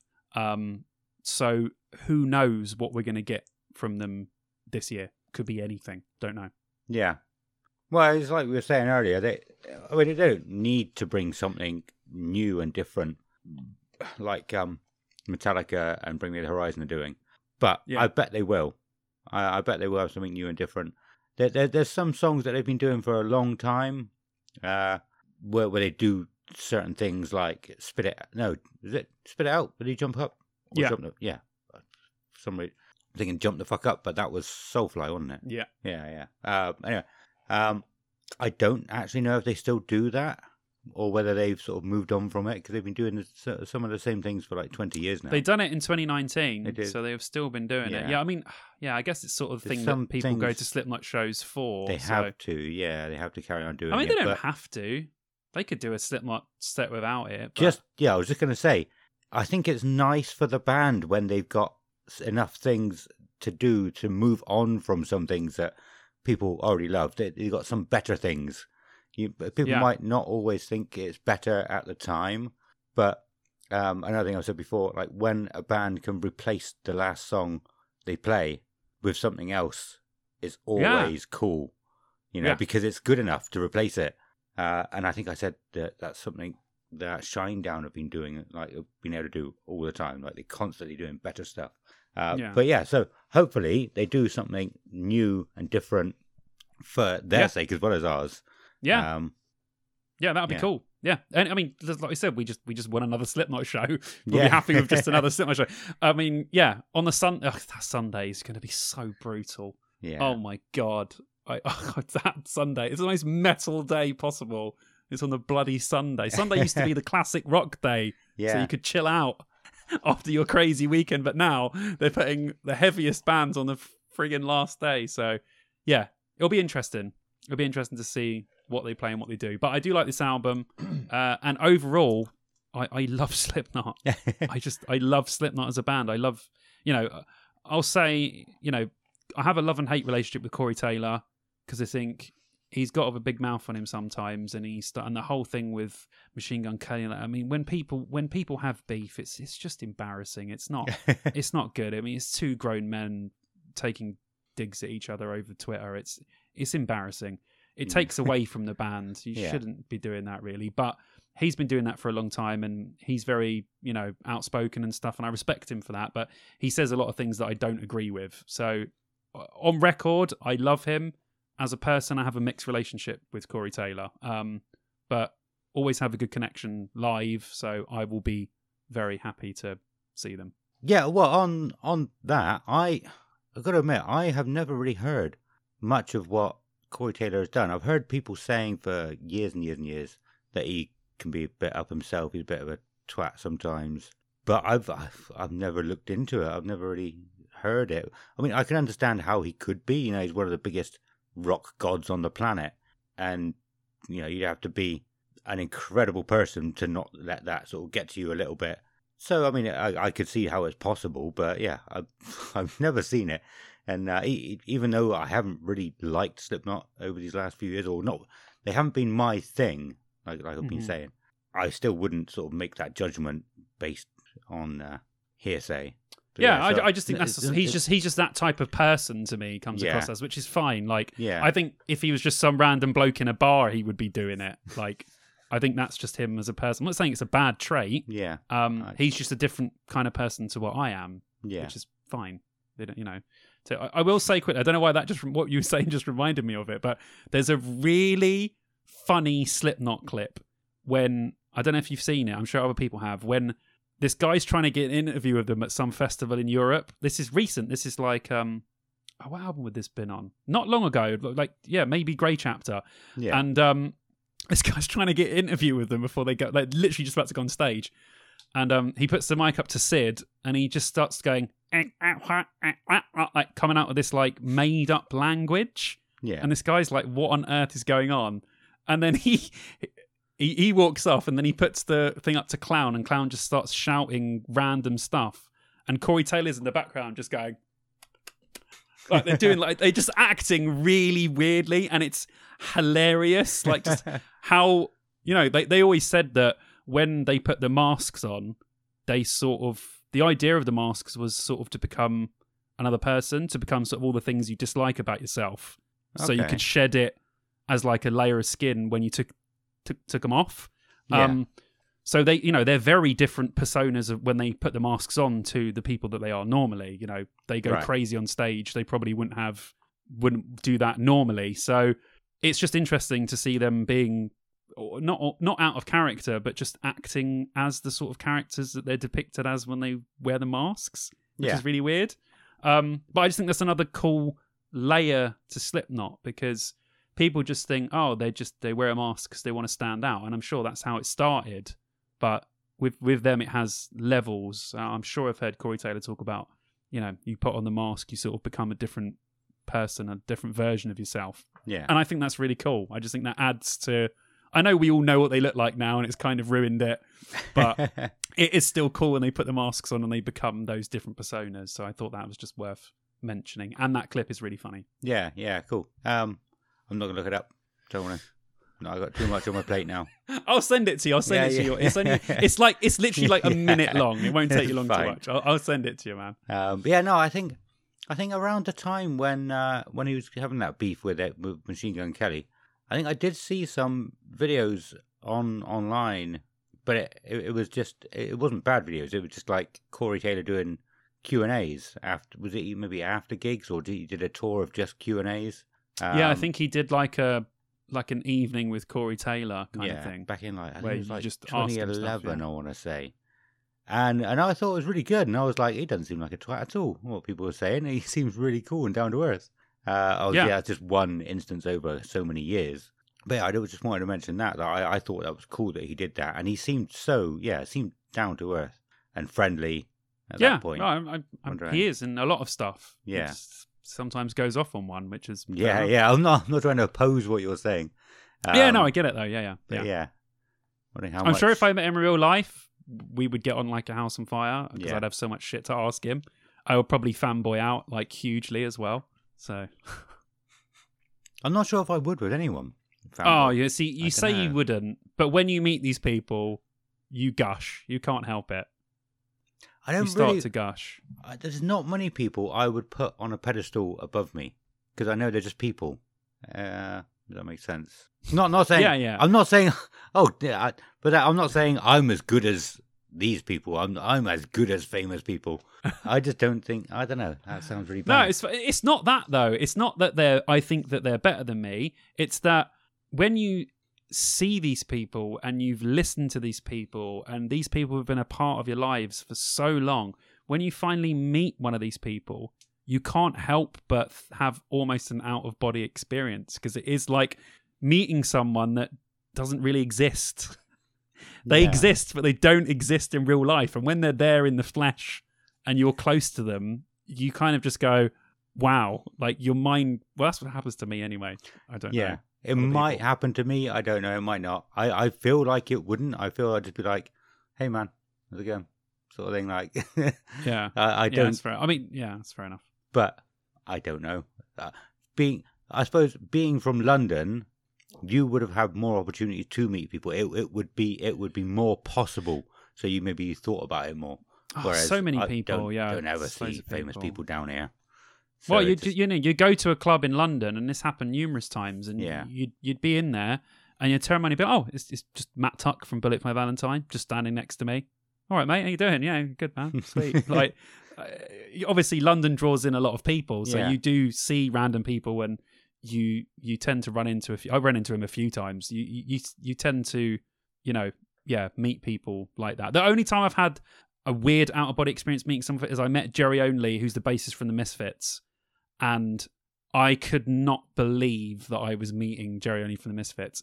And the other thing was that he liked me so much because I got a giant tattoo on my back that says Misfit written in the Misfits font. Yeah. So I had my shirt off at the gig, and I said, "Oh, Jerry, man, I love you so much." I was fucking just gushing, and I said, "Check out my tattoo," and he went, "Oh my god, that is amazing!" And he obviously, if you know who Jerry, he's just huge. He's like a wrestler, massive, right? Right. He grabbed the back of my head with his giant hand, pushed his forehead to my forehead, like touched foreheads with me, and said, "Thank you so much, dude, for like getting my..." And this is a legend, you know, it's been the biggest punk bands of all time, like, influenced bands that influenced other bands, you know, without the Misfits, there'd be no Metallica, you like that. And he was so appreciative of me having a tattoo of his band on my back. Yeah. It was just like, my mind was, it just exploded. I couldn't believe what was happening. And that was an out-of-body experience, 100%. Like, I think when someone meets someone that's that important to them, like he is to me, that will happen. Like, I reckon if you met someone from Maiden, dude. Maiden is going to be one of the only ones. Yeah, I honestly think that you would be like Yeah. blown away, like totally. So it can happen. It just has Yeah. to be the right type of person, you know? Yeah. I'd be the same if I met anyone from Slipknot. They've been there throughout my whole life of being from a teenager to now. If I met a member of Slipknot, I would be, I don't know what I'd do. I don't know what I'd do. So I don't know. Yeah. I don't know how I would feel, actually.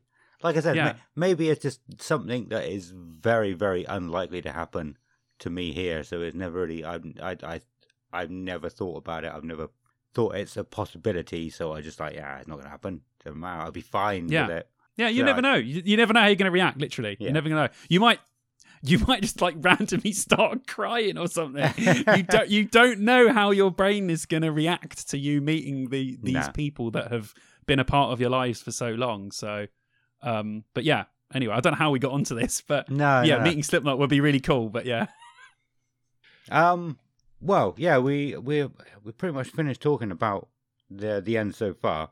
We obviously had Bone Church recently. I wasn't too keen on that. You said you loved it. Yeah, loved it. Thought it was brilliant. Thought it was another extension of what they were doing on that. I know it's weirder because it's like an offcut of it, something that they didn't originally intend to put out, as far as I know.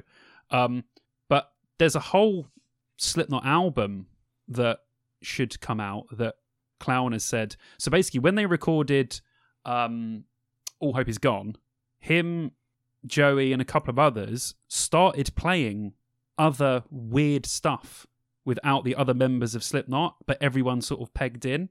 Yeah. And apparently there's a whole album of that weird stuff. And I think the song Till We Die, which reminds me of Bone Church, is from those sessions when they just started to write all this really strange music. So we might actually get a very weird Slipknot / not Slipknot album come out one day that is all of that strange stuff that they played separate to All Hope Is Gone.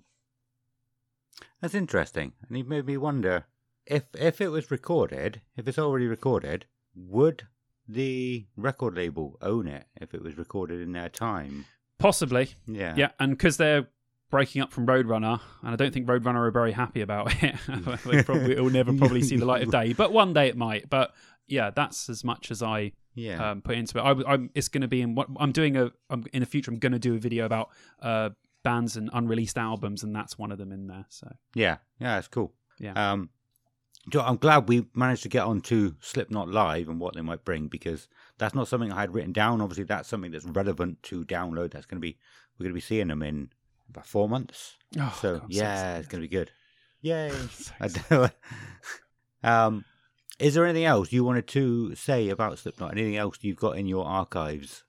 I mean, there's we could go into these albums one by one, and I could do an entire episode about each album, I think. Yeah. If we both listened to it, I'm sure we could. Nice. But no, I'd just say a very interesting band, great band, really good. I can understand why so many people like them and why they're still so entertaining. Huge part of music for me, getting into heavy music. And I think I will always love Slipknot. So, I'm really excited to see them this year. Buzzing. Yeah, I'm definitely also quite excited now. I know I said we keep forgetting about them, or I keep forgetting about them. That didn't mean that I didn't want to watch them or wasn't interested. But after doing this and talking with you as well, I am quite excited, and they are sort of more at the forefront of my mind as well now. So I'm hoping we'll see some good things from them. Well, yeah, so shall we leave it at that then? Because this is quite a bit longer than a lot of our most recent episodes so far now. Okay. And like you said, there's so much more we could say. I'm sure there's loads more we will say, but we're going to have to leave it there for this episode. So as I was saying at the beginning of the episode, our Discord is popping off right now. I hate that saying. I don't know why I said it. But it's going really well. And there will be another competition to win free beer very, very soon. So come and join us. If you're listening, if you're new, if you're not new, come and join us in the Discord. We have some awesome chats over there. There's even been stuff going on while we've been recording, and it scared the shit out of me because I've had loud notifications. But yeah, come and join us. If you don't want to join us on there, come and join us on Facebook, Instagram, all the other social medias. If you want to send us a message about anything you want, whether you want to give us a topic to talk about, correct us about anything, we always say we're happy to be corrected if we say, because we're bound to get things wrong every now and Definitely. then. But yeah, anything you want, you can get us, and you can email us as well, deardownload2003@gmail.com, or Dear Download or Dear Download Podcast on all the other social medias. You can find a link in the description, the episode description, for everything you would need.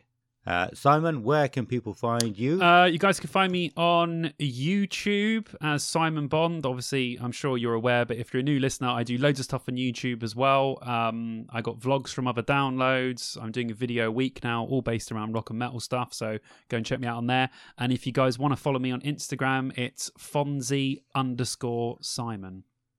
Awesome. Yeah, I keep saying, but I can't say it enough. Your YouTube is really, really good now. I'm really enjoying every single thing you put out, even if it's not something I'm that interested in. You still make it good. Thanks, dude. But yeah, you should go and check it out. Although I'd imagine quite a lot of people here came from your YouTube, which is awesome as well. Yeah, I hope so. Yeah, I put the link to the podcast and sort of mention it in every video. So yeah, hopefully a lot of you guys have come over from my YouTube, and hopefully other people from the from this podcast go to the YouTube as well and sort of share the love. So yeah, awesome. And yeah, like we said, so come and join us and all the other things. Come start thinking about Campsite Fuckery stories. So if you are new as well, Campsite Fuckery was a section of the show where we just wanted to get your stories about things you've seen or heard in the campsite or anywhere else. It doesn't have to be campsite. Any story about any festival you've been to. It doesn't even have to be Download. It can be the festival that begins with S that we do not speak of. Could be Reading, could be Leeds, could be Slam Dunk, whatever. Any festival that you can think of, just a funny story or something that happened to you or something crazy you saw, whatever, come over to Discord, put it in our Campsite Fuckery, and we will read it out on the show. Yeah, awesome. So for us, this episode, though, now it's going to have to be goodbye. So it's a goodbye from Simon. See you later, goodbye! And a goodbye from me. Goodbye.